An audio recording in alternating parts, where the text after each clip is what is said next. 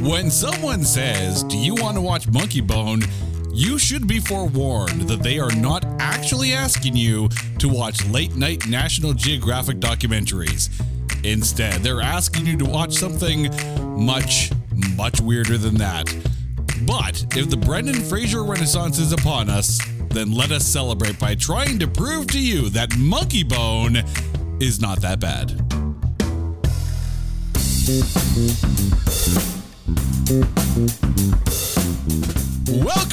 Welcome to this edition of It's Not That Bad, the podcast that looks for A grades in B movies. Now, on this show, we have watched a number of, how shall we say, interesting films. Some were a little not so good, some were a little weird, some were a little out there. This one happens to kind of be a mix of everything because we are talking 2001's Monkeybone. And we have a double treat for us today. Because first of all, as always on the show, my lovely wife Carrie is back. Carrie, how are you doing? I'm great. How are you? All good. And now the reason why we are talking about this film, our good friend, our family, Alex, also known as AC Official from his music remixing. Alex, welcome to the show for the first time. What the hell have you done to make us watch this film? I mean, how you doing? I'm great, and I'm very sorry for putting you guys through that trauma. Now, when we were talking about actually doing a film and having you come on the show, this was the film that you mentioned, like right at the bat. What is it about Monkeybone that made you want to prove to you why it's not that bad? Well, like I mentioned before we started recording, I had a very great memory of this movie growing up that also traumatized me. So, it was worth a shot considering it didn't do too well in the box office. And good, really good. Would you like to share with us what is the memory attached to this movie? So my mom, she's like, "Oh, I saw the commercial, cartoon monkey, Brendan Fraser. George of the Jungle had just like made it big," and she's like, "We're gonna get you this movie." Nothing. She just bought it. We never rented it. And I'm watching this, and then I get halfway through the movie where Chris Kattan gets involved in the movie, and complete trauma for the rest of my life. Okay, so the beginning part didn't like throw you where he went into his concussed state? Not at first, because I had watched The Matrix right before this movie had came out, so it wasn't too bad. See, I found myself asking very quickly into the movie, like, is this deemed hell? Or, like, is he dead? Or is this just the creations of his concussed mind? I do believe you phrased it as, what the is going on? Well, yeah, okay, you didn't have to overshare. What the is happening? Yeah, even Nat was very confused. She's like, is this a figment of his, like, is this all his imagination? How is there other people? Like, yeah, even I was a little confused at first. I'm like, I thought it was his imagination. So I'm just curious now, is this a movie review session or a therapy session? I'm just making sure that we're on the right page here. You know what? I just hope by the end of this, we all leave feeling a lot better, We're in this together, Alex. We're in this together. Yeah, we will group hug the crap out of this. But before we get into Monkeybone, we're going to have to take this 2001 Brendan Fraser flick and trailerize it. One could attempt to make sense of the insane fever dream that is Monkeybone. Or one could instead just treat it like the euphemism it sounds like and find other ways of saying sex. Like afternoon delight, assault with a friendly weapon, batter dipping the corn dog, bringing an al dente noodle to the spaghetti house, burping the worm in the mole hole, creaming the Twinkie, gland to gland combat, opening the gates of Mordor, putting the wand in the Chamber of Secrets, vulcanizing the whoopee stick, and pressure washing the quiver bone in the lady ring If you're uncontrollably laughing at this, you're now ready for Monkeybone, starring Brendan Fraser, rated PG-13, just like all of these euphemisms.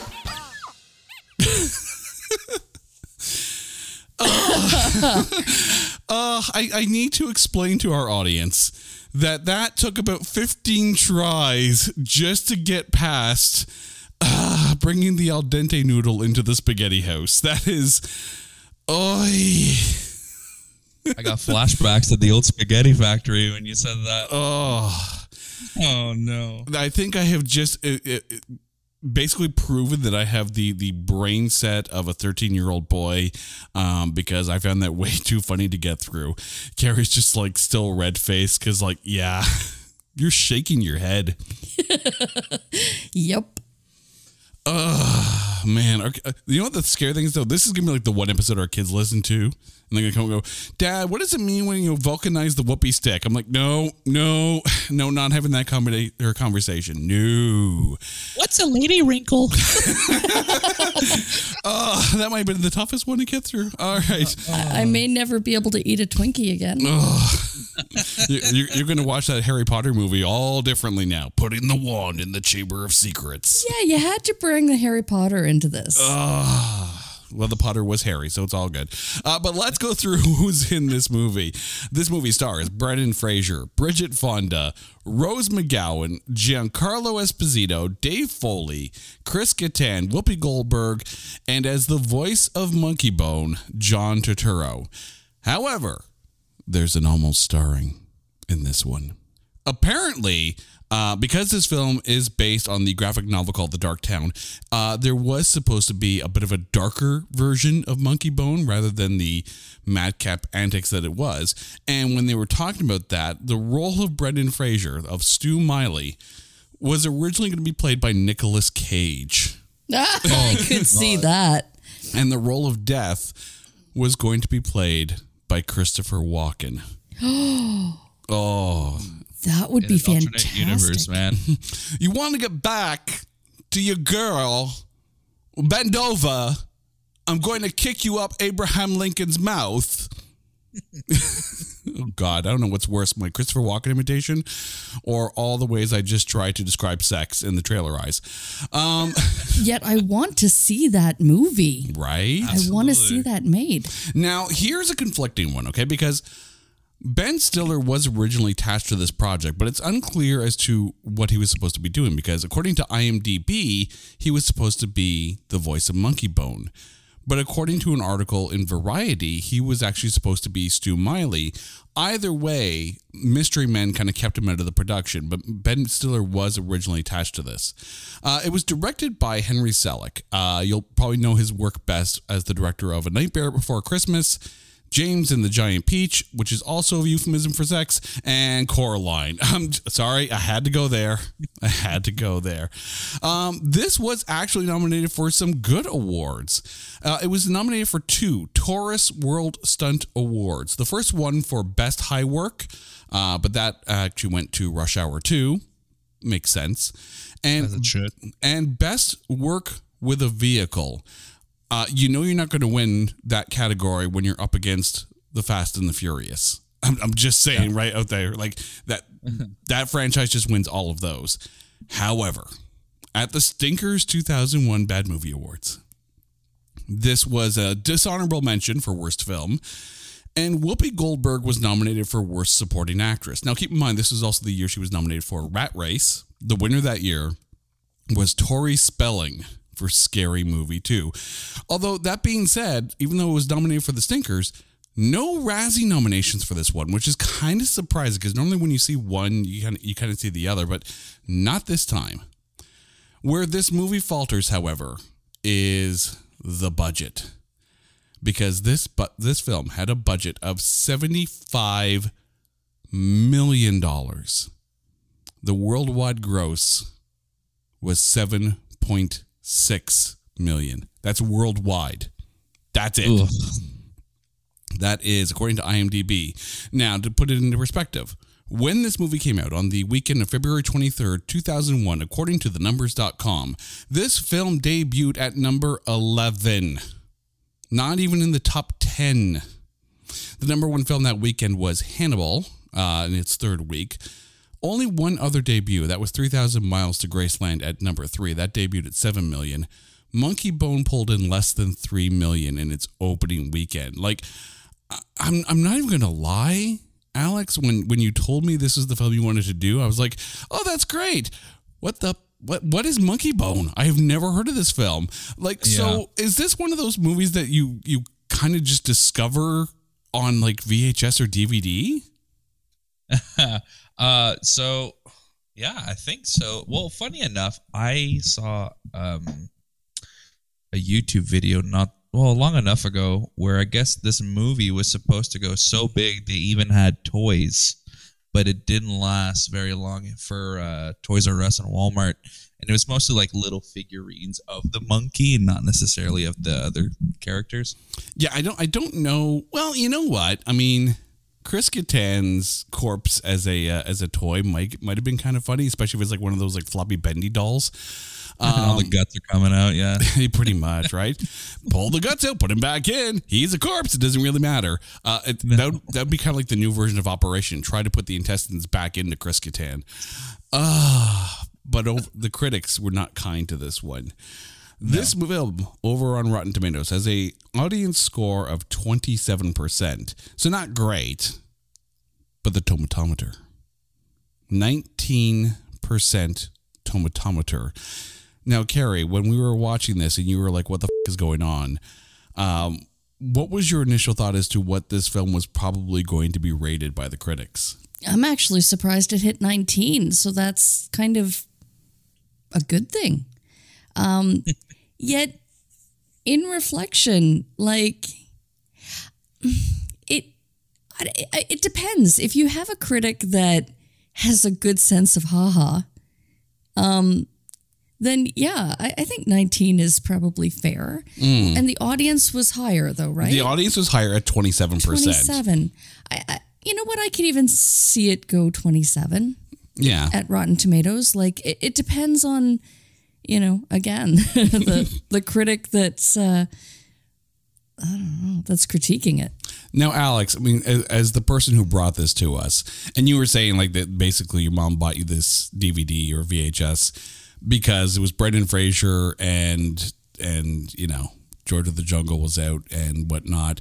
So when you're watching this, you're like, oh, it's that guy. Oh, what the heck is going on? Like what was your initial thought on this? And keeping in mind that this film is 21 years old now, so now I've just dated you. Yeah.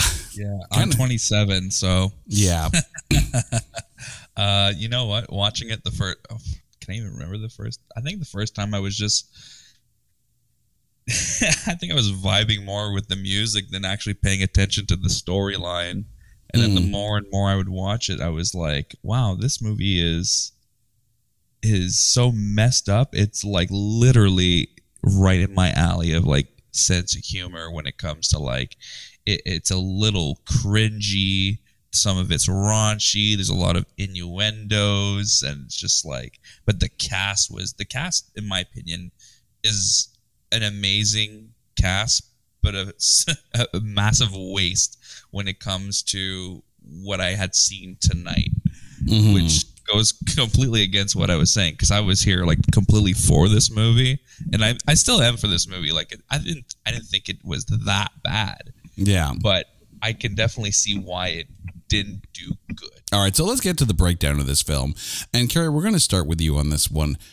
Look, we're in the middle of the renaissance of Brendan Fraser. If Warner Brothers would actually, release the movies that he's in, still pissed off at you, Warner Brothers, for shelving Batgirl.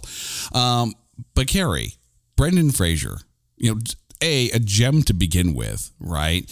But how was Brendan Fraser in this for you? Okay, so I have to admit that this movie went under my radar. I didn't even know it existed until about a month ago, and I was so psyched to watch it. I hate to admit that I put off doing my homework until, the 11th hour and the day before my assignment was due. So I only just watched it last night, and I have to apologize to Mr. Fraser because I think that if I had given this maybe one or two more watches, you know what? The more I stepped away from it, I was like, yeah, okay. So it has a great cast. I really like Brendan Fraser. Now, that's my disclaimer. I like Brendan Fraser. However, I feel that his character or his personality didn't quite shine through from the beginning of the movie. He was almost kind of like trying to reprise his role from Airheads, where he was like that shy, super quiet, super internalized, creative soul. And I think I wanted to see maybe just a little more crazy, from the beginning. So you kind of like say, oh, okay, so this is the inner workings of the mind of a very creative person. I think that was missing a little bit. So it was a little daunting that when, he was in a coma and we get thrown into this world that I can't even begin to explain aside from a fever dream on acid, washed down with Red Bull and vodka. And it was only at the point where he came back into the world as his monkey that I kind of think that, and I think in hindsight, they did it on purpose that way. Mm-hmm. Do you think so? Like, it was almost kind of like you have to have the two very different sides of his personality, and it was by design, yet I still feel like something was missing, and I feel like I could have seen more. Yeah, I'm a huge Brendan Fraser fan. When you mentioned Airheads, I immediately clicked as to how you were describing. What I'm seeing right now too on Wikipedia is that The Mummy Return came out a month and a few days after Monkeybone, so it could also just be, a filler movie. Probably on his part, maybe due to contracts or whatnot. You know how Hollywood can be sometimes.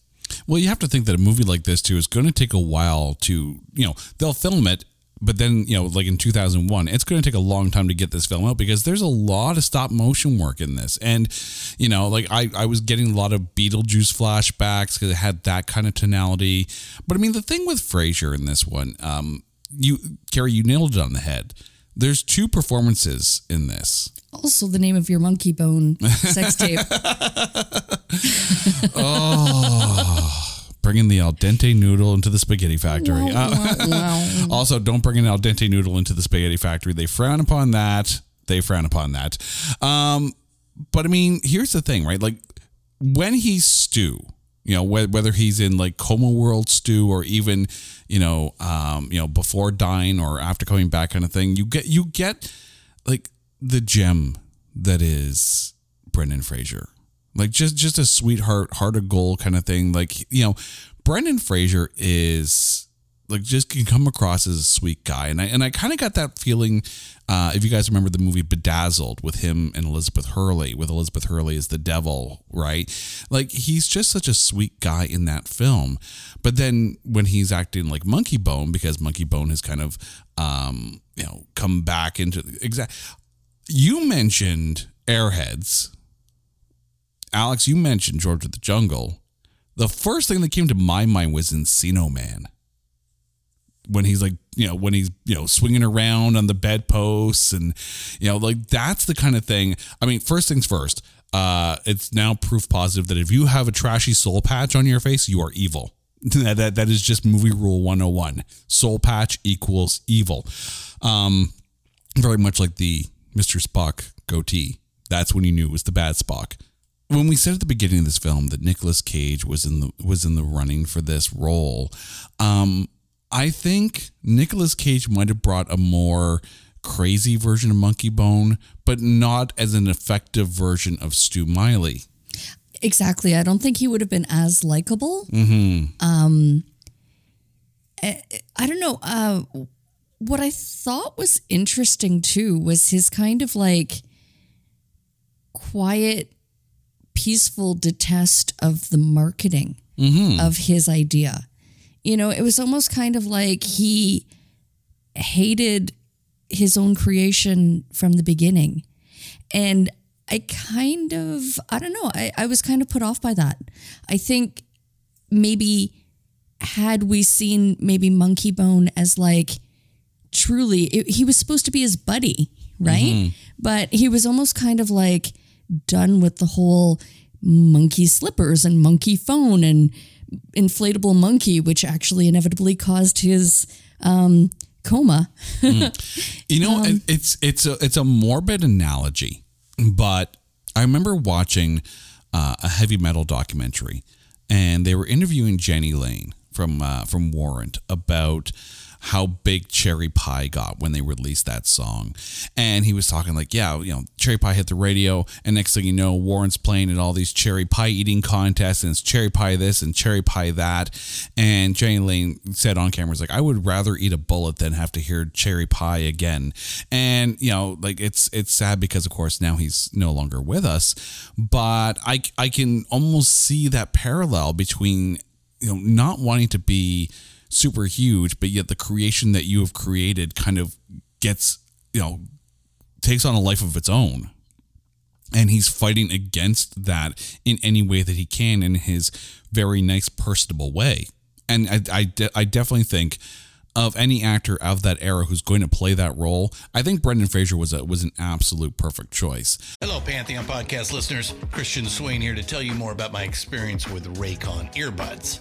Our family now has 3 pairs of Raycon earbuds around the house, and my wife just grabbed a pair of the Headphone Pros to replace some headphones from a company that was double the price. And yes, she loves them. Now, if you haven't pulled the trigger on a pair of Raycons, or even if you have, but you're in the market for another pair because they're just that good, well, now is the time to check them out, because they just launched their upgraded model of the best-selling everyday earbuds. With Raycon's upgraded everyday earbuds, now you also get active noise cancellation, ergonomic design, and multi-point connectivity that lets you pair with 2 devices at once. New quick charge function, 3 customizable sound styles, plus awareness mode. Available in a variety of vibrant new colors to complement any and all skin tones. I even have a pair of earbuds in a cool green color. I have tried just about every earbud known to humankind, and these Raycons are fantastic. Seriously, if you've been wanting to check out Raycons, there truly is no better time. You're going to ask yourself why you didn't check them out sooner, and Raycon offers a 30-day happiness guarantee. So what are you waiting for? Go to buyraycon.com/Pantheon today to get 20% off your Raycon order, plus free shipping. That's right, you'll get 20% off and free shipping at buyraycon.com/Pantheon. buyraycon.com/Pantheon. And it's interesting though that you mentioned about the whole, like, you know, the creation kind of, you know, him hating his creation. There's this thing with Julie, the doctor / girlfriend / you know, one soon to be fiance, as played by Bridget Fonda, and she was mentioning how she was working with him and getting him to start drawing with his left hand.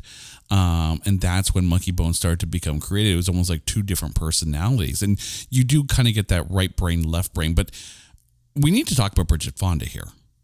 And as good as an actress as she is,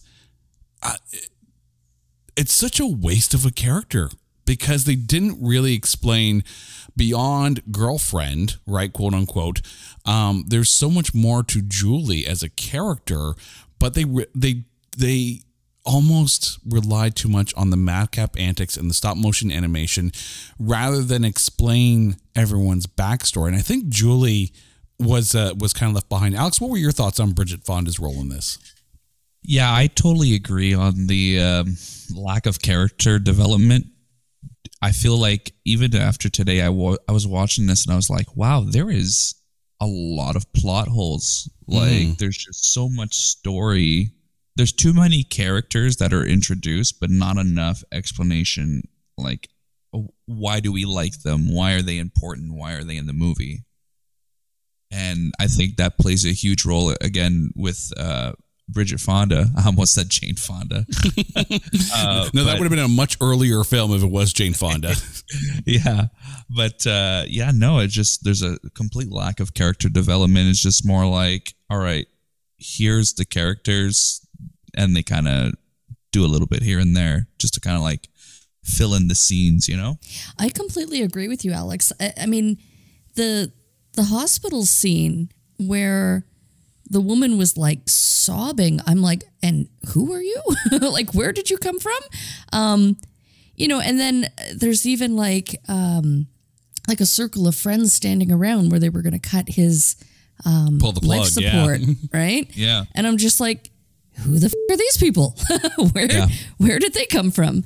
For the most part. But yet I think, I don't know, I almost kind of feel like they might have blown too much of the budget and like visual hours of the movie in his creative mind, like and less of the story and the character building. Mm-hmm. You mentioned the weeping sister in all this, Megan Mullally, who played Kimmy, Stu's sister. Like, this was at a left field, right? Like, all of a sudden he's in the coma, and there's the sister. Okay, that's cool and all that. And then she's like, "Oh yeah, well we have a do not resuscitate pact." Really?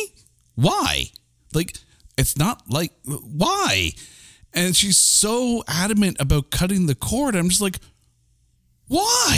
Is she in his will? Right, exactly. It just seems like worst sister ever. And then, when Monkeybone comes up, we never see from her again. Like, what? Like, again, like, there's so much more to this character that I want to know, but we didn't get to know them. Like, Alex, like when the sisters wanted to cut the cord, like, did you want to know why? Oh yeah, absolutely. I know that in her initial scene where she's sobbing at the hospital, there's a quick mention that, their dad was on life support forever, and then they cut his life support, and then they were like, oh, well, we're not going to have that happen to us. So if one of us ends up in that situation, we'll end it quick. But at the same time, it's like, yeah, cool, you mentioned it, but I don't feel a connection to that explanation. See, that surprised me because I missed the part where they actually mention it. And I think that's a little bit, a mark against the madcapness of it. Like, there's a lot going on in this film. And then for you, Carrie, like, like, first of all, if I'm in a coma, don't be so anxious to pull the plug. I am coming back, even if I do act like a monkey. I'm not letting you go. I will resuscitate myself.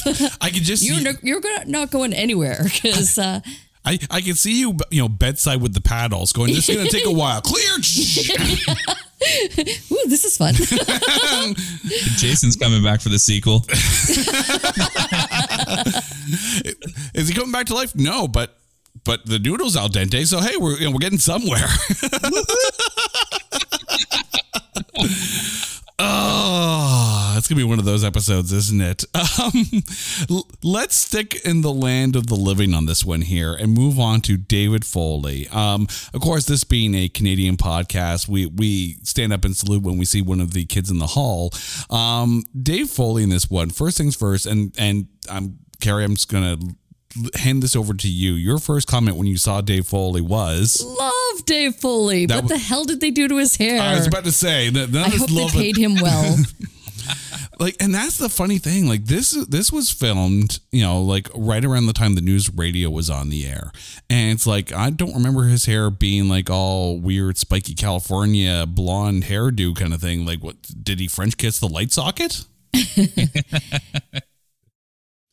But yeah, like, Dave Foley is a comic genius. Oh, he's so good. I just have to point out his visual facial expressions, like, say it all. Like, that scene where he comes up to the two when they're kissing at the exit door, and he just doesn't have to say anything. Just sits there and stares. Just sits there with that smile, that Dave Foley smile, and oh my God, I was like, yeah, just that's awesome. Alex, how was Herb for you, Dave Foley? I love Dave Foley. I watched Kids in the Hall growing up, and we recently watched Last One Laughing Canada, and he's also featured on that show. So when Natalie and I were watching it, she goes, "Oh wow, I didn't recognize him. He's so skinny." But yeah, I feel like with someone as great as him, being in a movie like that, having somebody where he could, control a situation just by having a certain look, not necessarily having lines, can go a long way. Because frankly, Herb didn't have a lot of lines in this movie. But his presence, when you think of Monkeybone, especially after watching at least 2-3 times, Herb is going to be one of the standout characters. Okay, still in the land of the living, sort of. Chris Kattan as the corpse that Brendan Fraser gets punted up into, and then gets up all Undertaker-like in the hospital and starts running around in a very... I want the bendable Chris Kattan figure from this movie. Right?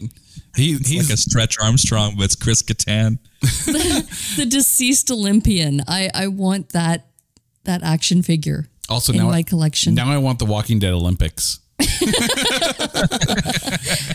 but I mean, like, you take a look at Chris Kattan, and of course, like, all the Saturday Night Live physical humor that he does, like it's so perfect for him. His gymnastic game is on point. Well, at least his stunt doubles, Well, at least he was dead, so there's not much to go from. You ain't gonna feel that in the morning, Yeah, you can't go far from dead. So Alex, going from a kid in the hall to a member of Saturday Night Live, like Chris Kattan for you.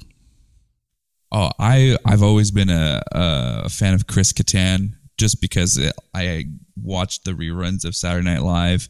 I just rewatching Monkeybone now, that character is a lot funnier to me because my humor is very dark, and I found out recently that Chris Kattan actually broke his neck. Yep. So he's not acting anymore because of this injury. And I'm like, oh, you went from playing a guy with a broken neck to actually breaking your neck. Good job, Does that mean he got monkey boned?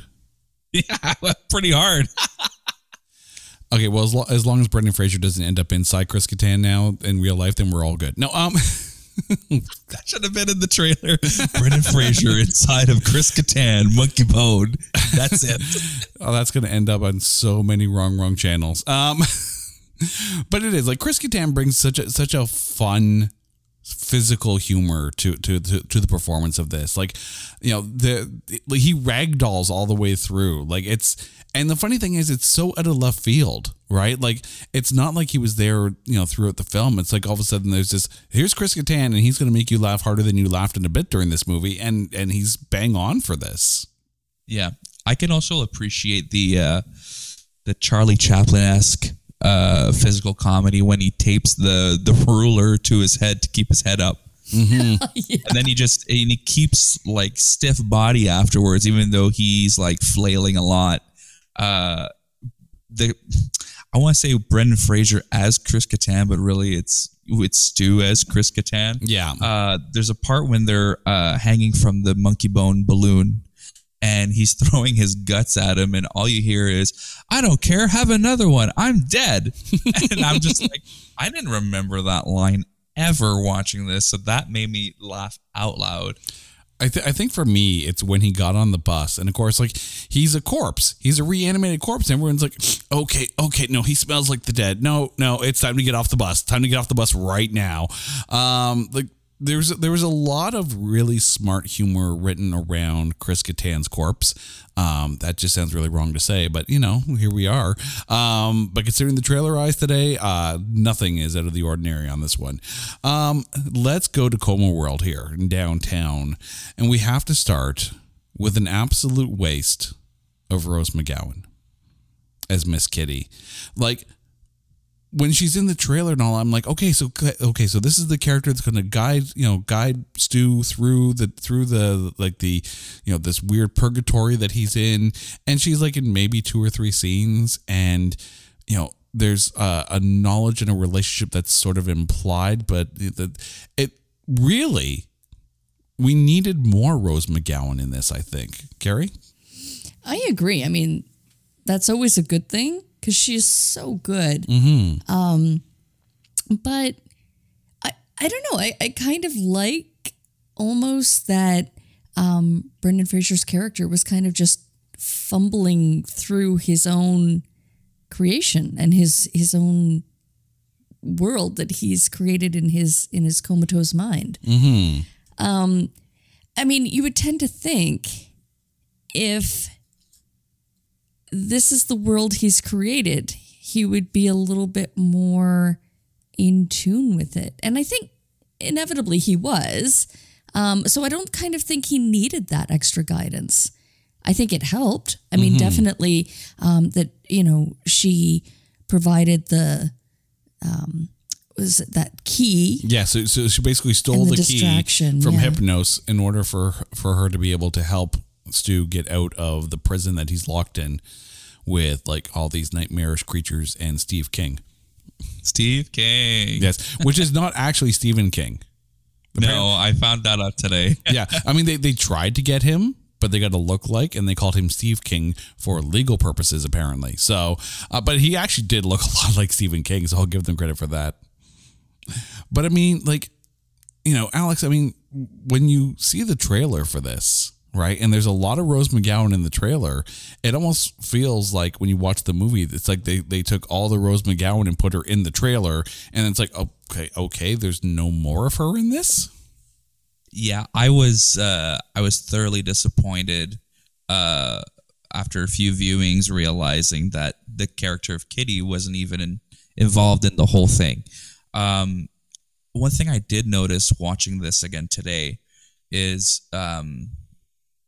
right before it cuts to Julie trimming his beard and while he's in the hospital, Kitty and Stu are sharing a conversation, and he goes, I'm tired of martinis, I'm tired of watching people's nightmares, like as if he's already been there for a long time. And then you find out later on that it's already been 3 months. So there's a huge time jump in this movie, so you don't see necessarily any character building or any anything that could go along with the plot, because it's implied that there's a history with Kitty and Stu. So my assumption is that maybe Kitty's a figment of his imagination about Julie. And that's why he's so connected in a way. It's interesting because, like, before we continue on with the rest of the cast here, let's bring this up because, we're talking about all these characters that are in the downtown, if you will. And this movie seems to take a lot for granted that you already know the graphic novel, which in researching this film, this is the first time I've ever heard of the graphic novel Dark City. And it's not really, at least in the film, portrayed to us, like, on one hand, we think it's like almost like an escape dream state for Stu, because he's in the coma, he's in his own mind. These are characters that he's created, which is why Monkeybone is there. But to the same token as well, other people are leaving the downtown, getting reprieves, and going back to the real world. So is this like purgatory for everybody? Here's what I would have liked to have seen is more of his actual inner circle in real life. So like the Dave Foley character and Bridget Fonda, like his girlfriend. Like, I would love to have seen those characters in the downtown in his dream state. Even if, and again, clearly they're not in a coma, and that would have kind of been, I guess, counterintuitive to where they were going with the story, but almost to kind of see, I don't know, like, Well, you saw his creation of his actual world. You saw that with Moon Knight, and when Mark Spector / Steven were kind of in this weird death, talking with Taweret kind of plane of existence, everyone at the facility after he got shot were all people that he had interacted with in the first 4 episodes of the season. So it made sense that this was the kind of like the in between, if you will, between life and death. Here, it's just all of a sudden like he's in stop motion world, and you think you should be saying Beetlejuice 3 times in order to conjure Michael Keaton. It just doesn't really describe whether this was purgatory in a weird middle existence plane set, or if this was an escapist kind of where does the mind go while he's in a coma. Like, Alex, when you're watching this, the first time, how confused are you as to where Stewart is at this point? Yeah, there's a lot of confusion as to where Stu is in the movie, because there's so many little locations, right? You got the Land of Death, you got that little part in between, like in the Land of Death, we're all like I want to call them like the Grim Reapers. They're all traveling through. You got the downtown area that's like 5 places into one. Definitely watching this the first time, it's a lot to try and take in, especially now, because I didn't even know that it was based off of a graphic novel. So I'm learning this for the first time, and I'm reading about it too at the same time, and it's an incomplete series, so I can kind of see why the movie felt a little incomplete as well. Okay, let's get back to the rest of the cast here, because it's one of those things where it's like, I'm just not quite sure exactly what to make of it. But going along with the ride here, we have Hypnos as played by Giancarlo Esposito. Look, rule of thumb here: if you're gonna you want something to be good, you put Giancarlo Esposito into it. He was awesome in The Mandalorian. He was awesome in The Boys. He was awesome in Revolution. If they cast him as Professor X in Marvel in the cinematic universe, he's going to be awesome there. Giancarlo Esposito equals awesome. That's just kind of the rule of thumb. And here, as half man, half goat in the underworld, god of nightmares, Alex, to you, Giancarlo Esposito. I love that guy. I seen him in, I think it was in the Maze Runner movies he was in. I think it was Maze Runner, because definitely wasn't the, was it the Mockingjay? What was that movie called? Oh, the Hunger Games. Yeah, he wasn't in that one, so I always confused the Hunger Games with Maze Runner, but he was in Maze Runner. And when I saw that face, I immediately recognized him as, hey, it's Hypnos from Monkeybone. And obviously never seen Monkeybone at the time, had no idea. And then, he was in the Far Cry video game, Call Me Sal. He was in Breaking Bad, all these things. And I'm like, this guy is an amazing actor. What a waste in Monkeybone. But the thing, he's not a waste in Monkeybone. Like, here's the one character whose motivation makes sense in a way, right? Because he's Hypnos, he's the god of dreams, and he wants to make sure that everyone on the surface world has nightmares. Which, can we just stop for a second here and ask why Stuart Miley, a really sweet, heart of gold guy, wants to marry a doctor who has a nightmare-inducing formula in her lab?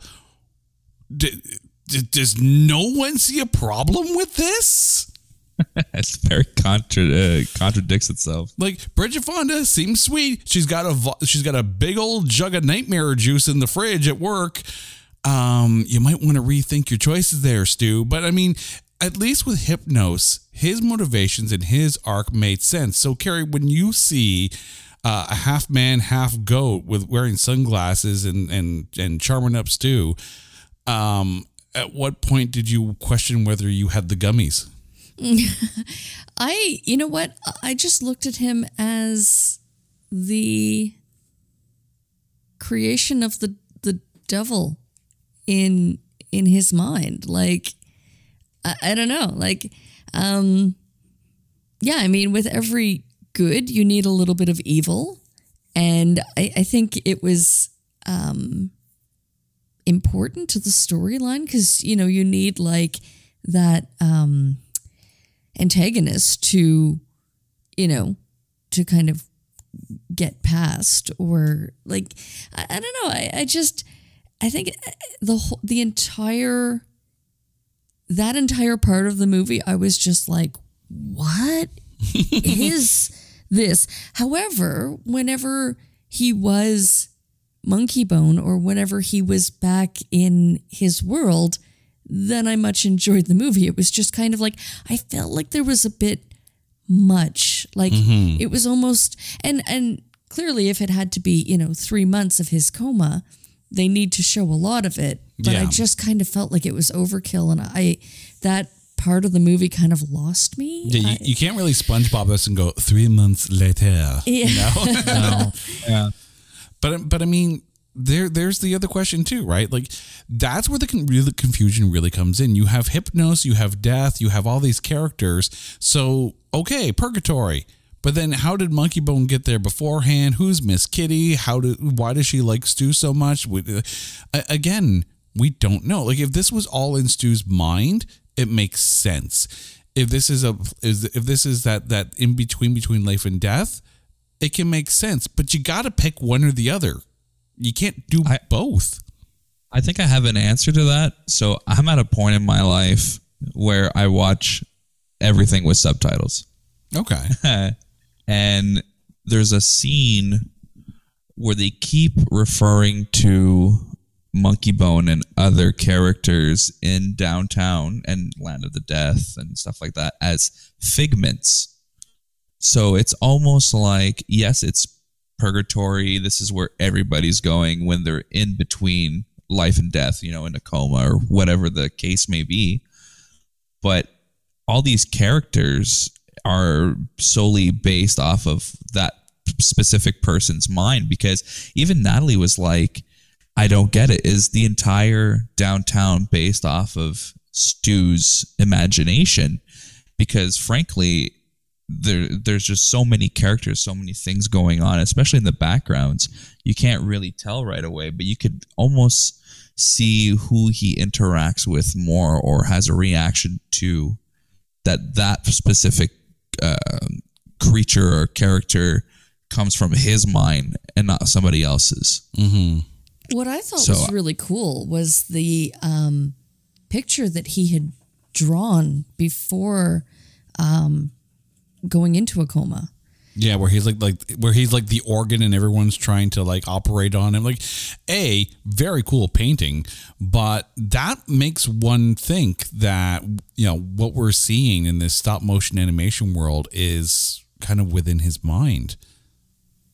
Mm-hmm. Oh, I don't have a doubt that it's all creations of his mind, and even the other people who were being released back into the world, or, you know, their death was decided, I think those were also maybe creations within his mind, that so he didn't feel so alone.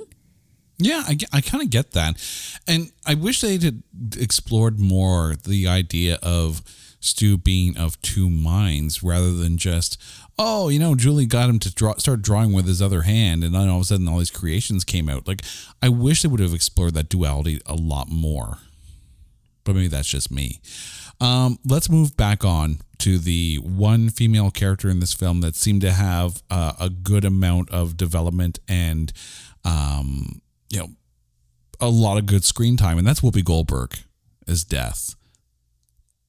As cool as Christopher Walken would have been as Death, I kind of like Whoopi Goldberg a bit more. Alex, I don't know about you, but, you know, Whoopi Goldberg as Death for you. Whoopi Goldberg as Death was completely out of left field for me, considering at the time I think the only Whoopi movies I had seen were Sister Act. So to see her go from playing a nun to playing, the Queen of Death, it was completely, like I said, out of left field for me. I think her playing a character like that was very enjoyable because she comes off as somebody who is serious, not to be messed with, but then for some reason has a change of heart when love is being mentioned. And that little sassy, loving side of Whoopi Goldberg comes through in her character, which I really enjoy. She has that lovable personality at the same time, even though she's a power figure. Yeah. Oh, Alex, I have to highly recommend her role in Ghost. I love Ghost. Patrick Swayze. That was a good movie. But I mean, as soon as, I saw her in this character, I just flashed back to that and her role where she was like, I forget the woman's name, but she's like, "You're in trouble, it's Molly. You're in trouble, Molly." And because she's talking to the dead, right? And channeling Patrick Swayze's ghosts. But I love Whoopi. I love Whoopi. And you're right. Like, she is a force in any role that she ever takes. Like, loved her in Staged. I think she was the absolute perfect agent, that don't around. This is what you need to do. So do it. Yeah, she kind of brought that a lot. I think a lot of that character, that the agent from Stage to this, or vice versa, if you will, because there's something of that, middle bureaucrat in Death, where it's just like, don't with me. I will do the job when it needs to get done. But as I'm watching this, it drew a comparison, or at least a parallel to me, in the role of the judge of Maya Rudolph in The Good Place, when Kristen Bell and everyone there are like basically trying to prove that they're good enough to go to the good place, even though they're supposed to be in the bad place. Kind of like that, where it's just like the judge really just like going to do their job, but they don't care. They like to have a little bit of fun. It's like, okay, I like a good story kind of thing. That was kind of Whoopi Goldberg for me for here. Like it was a fun role for her. I had serious flashbacks to Beetlejuice and the underworld, and the woman who basically kept control or had rule over the underworld. The don't mess around. Like, are you talking about the lady who would smoke a ton of cigarettes? Yeah. I'm surprised no one mentioned her role as Guinan in Star Trek: The Next Generation as like almost the exact opposite of Death. Yeah. I had never really seen Star Trek. I've been meaning to really dive into that era of Star Trek. Like, I've seen a lot of the God, I'm blanking on his name. William Shatner. I've seen like a lot of those ones, but I haven't seen was it the Picard ones? Yeah. Wait, you're telling me that you have not at any point in time gone down Next Gen Road? No. Oh, Alex. Oh, Alex. Oh, Alex. My whistle card has been revoked. Don't worry. There's only 7-8 seasons. We can fix this in a few weeks. It's okay. It's okay. Yeah, that's quite the commitment there. Yeah. Don't worry. We will assign you an episode a night, and we will check in with you on a weekly basis. It's okay. We'll get you through this. Okay. There's still one character that we have not talked about yet, and that is the euphemism himself. The monkey. Monkeybone. John Turturro, the voice of Monkeybone. And it's funny because this isn't the first time we've talked about John Turturro on this show. And more often than not, it's because he's playing like a wacky role. I freaking love John Turturro as Monkeybone. Like, I wish, because I mean, I don't know, maybe you guys will agree with me, and Alex will start with you on this one. This was like the jokes in this, the lines, the delivery, all seemed at a really, really fast pace. Like, it almost felt like someone was, hitting the dialogue at like 1.25 speed, like on YouTube. I wish they had given Monkeybone more time to develop his character rather than just a lot of crazy antics. Yeah, I feel like Monkeybone comes off almost as a Bugs Bunny type. Mm-hmm. I for the longest time I didn't know who played Monkeybone. I always wondered, but never really went out to go and find that information out. And then a couple years back, I saw that it was that guy that played him, and I was like, "Wow, it's the bad guy from You Don't Mess with Zohan." And oh, thank God, that was the reference you were going to... It's the Phantom! The Phantom!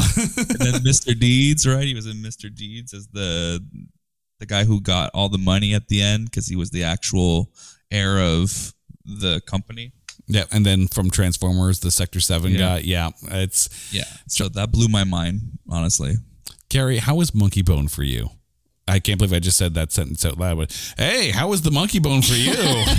Yeah. Well, it did make way for the best line of the movie. I'll be right back as soon as I choke my monkey. Love it. Love it. I saw it very much like Alex suggested. I saw Monkeybone, like the monkey, as actually like more like a Roger Rabbit, where, you know, constantly like getting in the way, yet like such a pivotal character and so important to the storyline. But yeah, just kind of like being that pestery animated character. Now that you've mentioned Who Framed Roger Rabbit, I just have this urge to go, please! Yeah. Alex, how's your Monkeybone? I can't believe I just said that, but you know. I need ice, you know. Someone give me a cigarette and an ice pack. Oh man. I just want to touch on this real quick. So you mentioned... Wait, you want to touch on the Monkeybone? Yeah, I want to touch the Monkeybone. Okay. Don't shock the monkey. Don't touch the monkey. So you had mentioned how the voice seems like sped up or altered in a way, which it totally is. If you watch the trailer on YouTube, they forgot to alter the voice for the commercial, so it's John's proper recording voice that's in the trailer, and then the altered version is in the movie, and it completely threw me off. Fascinating. Now I want to seek that out. Mm-hmm. Even trailer shows the movie almost starting differently. They meant, like, in the trailer you see as well Stu in a phone booth and a pipe or a light post falling down causing his coma, which is what happens in the comic, in the graphic novel. But in the movie they changed everything. Like, I had this on DVD and they didn't even have deleted or alternate scenes, so it just goes to show you the possibilities of what this movie could have been. I just have to say that the trailer itself, when I first saw it, I was so excited for this movie. Like, I think in my mind and based on the trailer and what I saw, I had expected so much more. I had such high expectations. And then last night watching it, I was just kind of like, I don't want to say I was disappointed because it was what it was, but I think it could have been so much more. And they definitely showed all the good parts in the trailer. I find it funny that you said that in looking at a Monkeybone, you wish it could have been so much more. Brain of a 13-year-old I have. Yeah, you're going to be okay. Like, I don't know if I am. I don't know if you're ready to like be reintroduced into adult world. This is what 2.5 years of a pandemic has done to me. I've reverted back to the brain of a 13-year-old. This, of course, my starting point was brain of a 15-year-old. So, you know, it's not like I'm moving that far down the pipe. But, you know, here we are. It wasn't a far slide. But, I mean, Alex, here's a question for you. Because again, you're the one who mentioned this film. In that, you know, when you watch the trailer, like Carrie mentioned, like, it looks like a fun madcap kind of film with a really good cast and all that, and you watch it and you spend like half the film going, what the how was that for you? Like, you know, you get this film given to you by your mom and you know, based on the YouTube clip that you saw or whatever it was, kind of thing, and then you watch it, like, was it a bit of a letdown for you from the trailer? Yeah, I think obviously when you're that young, you kind of don't really notice the differences right away until you see the trailer again. Then you go, that didn't happen in the movie. They cut that part out of the movie. Hey, why is this, like, why aren't these people more involved in the plot? Like, what is going on? And honestly, it's like what Carrie mentioned. They probably just blew so much budget on the stop motion and the CGI and the green screen stuff and just all that they couldn't really explore the plot or really go into expanding the movie, because I think the movie's like a little over an hour long. I think this movie, if it would have been 2 hours long, it would have properly checked all the boxes. Mm-hmm. That would have been a bit much, I think. Oh my goodness. Yeah, I don't. So Alex, I have to know. Young Alex gets this DVD. Was it DVD or are we back in the days of VHS? It was VHS. Okay, excellent. Yeah. I love it. Okay, so young Alex watching this VHS versus, you know, Alex of today, not going to age you, but older, wiser, more mature. Yeah. Right. But aged to perfection, right? Aged to perfection. Yeah. Okay. Which Alex likes the movie better and why? I think younger Alex likes it better in the sense of I was too young to catch all the innuendos. Like, you're an innocent mind. You don't get it. You're just entertained by the fact that you're looking at a cartoon monkey and Brendan Fraser going around trying to basically get his life back. Older Alex can also enjoy this movie just as much as young Alex, solely based off of the nostalgic trip that you get watching a movie that you've loved for so long. And I was wording every line as it was being played out. Like, even Natalie was looking at me like, do you want me to just mute the movie? Do you want to just say all the lines? Like, I was even singing all the songs word per word, like, because I remembered everything. It gets burned into your mind. Oh, I love that. This is your Batman. This is the equivalent of the Michael Keaton, Jack Nicholson Batman for me. Yeah. That's awesome.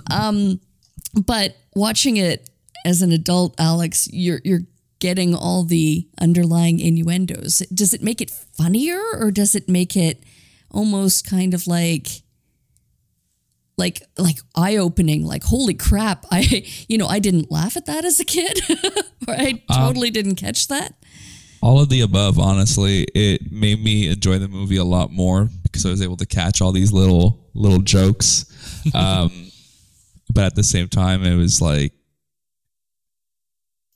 I have a hard time explaining it. It's just, I feel like in a way, I enjoyed it just as much as I did the first time. The nostalgia even though I factor. understood most of it. Yeah. Awesome. And I do have to say, like, as a PG-13 film, it actually stays pretty PG-13 despite all the innuendos, which is, kind of cool, the fact that it is actually on Disney Plus, which, I'm kind of surprised on that one. But Alex, I'm going to put this one to you here. Because this is a combination live action animation type film, even though it is stop motion animation, Carrie mentioned earlier Who Framed Roger Rabbit. There are, of course, other films that are a combination of live action and animation, like A Cool World or something like that. But how does this rank for you as far as a combination movie? I've always put Space Jam on the top of my live action animation, and Space Jam 2 at the bottom of it, right? And Space Jam way down. If I had to put, for example, Who Framed Roger Rabbit, Space Jam, and Monkeybone in a line, Monkeybone unfortunately would be number 3 because Who Framed Roger Rabbit was so much entertainment. But it's still, I don't think it would be any lower than a 3. If I had even 5 or 10 movies, I think it would always remain top 3 for me. Gary, how about you? The combination live action animation films. Like how does this rank to you, or how does this stand up against the rest of them? Well, I mean, it depends on what the other options are. Compared to Roger Rabbit, I mean, that movie is an absolute gem of a classic. So there's no contest there. But I think if you were to compare it to, like, let's say, Beezle the cat from movie 43. You're still traumatized on that one, aren't you? Then I give it, a second placing. It all depends, right? Like, it's always fun when you see that connection between live action and animation. Like, it's always fun.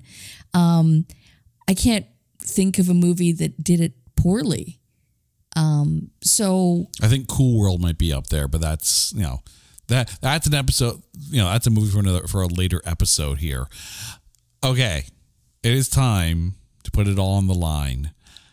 Alex, who is your MVP of Monkeybone? I've been waiting all day for this answer.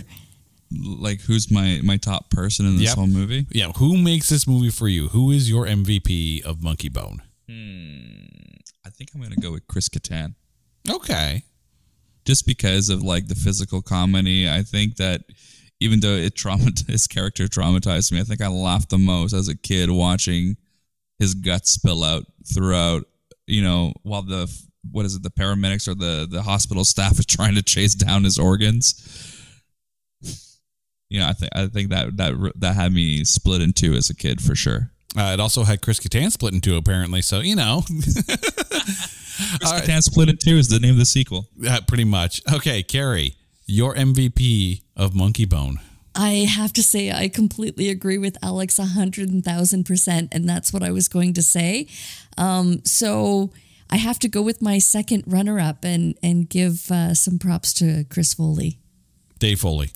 Oh my God. Sorry. To Dave Foley. I just think he doesn't even have to say anything. He just has to show up on screen and smile. And it adds so much to the scene. Notice how she chooses the guy who was naked in the film as her MVP. I know. Full back nudity in this movie, by the way. Yeah, you saw the kid and his haul. Kind of forgot about that. Okay, so it's my turn, and I have to disagree with all of you. I am going to go with Hypnos himself, Giancarlo Esposito. As half man, half goat, half whatever the he just brought so much cool to that role, which is funny because, like, when you think about his character in The Mandalorian, it's as Moff Gideon, it's just so badass. And then, like you mentioned in Far Cry, just so badass. And then here he's just the coolest evil keeper of dreams and whatnot. Just so in a role that's just so messed up, he brought an ultra level of cool to that role. Alex, thank you for making us watch this. Oh, Carrie's got her hands up there. I just want to say that Whoopi was done dirty, though. Name me your sex tape. I don't think. Wow. I do not agree with her being the scapegoat on this movie and winning the... No, she's only nominated. Nominated. So it wasn't a win. But here's the thing. I think it's not just this film, though, because the same year she was also in Rat Race, and Rat Race is another one of those films that qualifies for this show, for this podcast. Ooh. And I'm sure we will go down Rat Race Road at some point. I love it. I know. It's just so much fun, but it's just so panned. Alex, thank you for bringing this movie to us. Now, where can our listeners hear your remixes? If you go on YouTube and you write AC Official Session Mix, you'll find my channel. I found out the other day there's actually a lot of AC officials on YouTube, but none of them do any music remixes. So none of them are as official. They're not the official. And not the official. And where Bunch can they of find you on posers. Twitter? Pardon? And where can they find you on Twitter? On Twitter, I believe it's the same one. Let me just go double check that. I do believe you are at AC Official. It is AC Official page. Ah, okay. Yeah. See, it's all because of those other quote unquote AC officials. Them. Yeah. Posers. Alex, thank you so much for this. Carrie, thank you for going down Monkeybone Road with me. I can't believe, I had to get one more in there.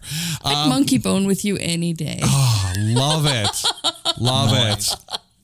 And to you, And I'm fired. It was a good run. and to you, our listeners who suffered through this entire episode of our Monkeybone euphemism jokes, thank you. Thank you for listening to this. Now, you guys know the drill. If you think there's a movie out there that is unfairly maligned or that is just so bad or so messed up or so full of Monkeybone jokes that there is no way in hell that we can find anything good to say about it, hit us up on Twitter at NotThatBadcast and we will watch it. We will dissect it, much like Chris Kattan, and we will find the good things to say because we are looking for those A grades in B movies. Alex, Carrie, thank you so much to our listeners. Thank you. This is It's Not That Bad. Take care.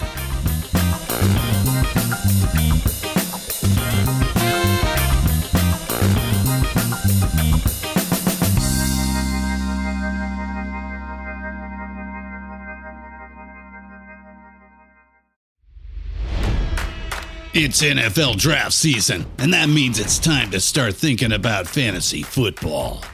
FantasyPoints.com features industry-leading experts and prognosticators using proprietary hand-charted data to help you score more fantasy points. FantasyPoints.com is the place to go for whatever kind of fantasy football you play. Whether you play fantasy football, daily fantasy sports, or do a little bit of everything, Fantasy Points has the meticulously researched content to guide you to victory.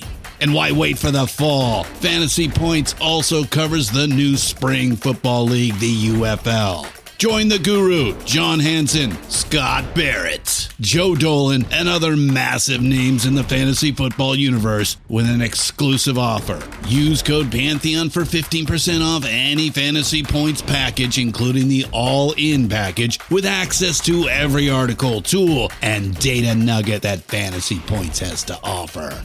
That's FantasyPoints.com and code Pantheon for 15% off at Fantasy Points. FantasyPoints.com, code Pantheon. Score more fantasy points.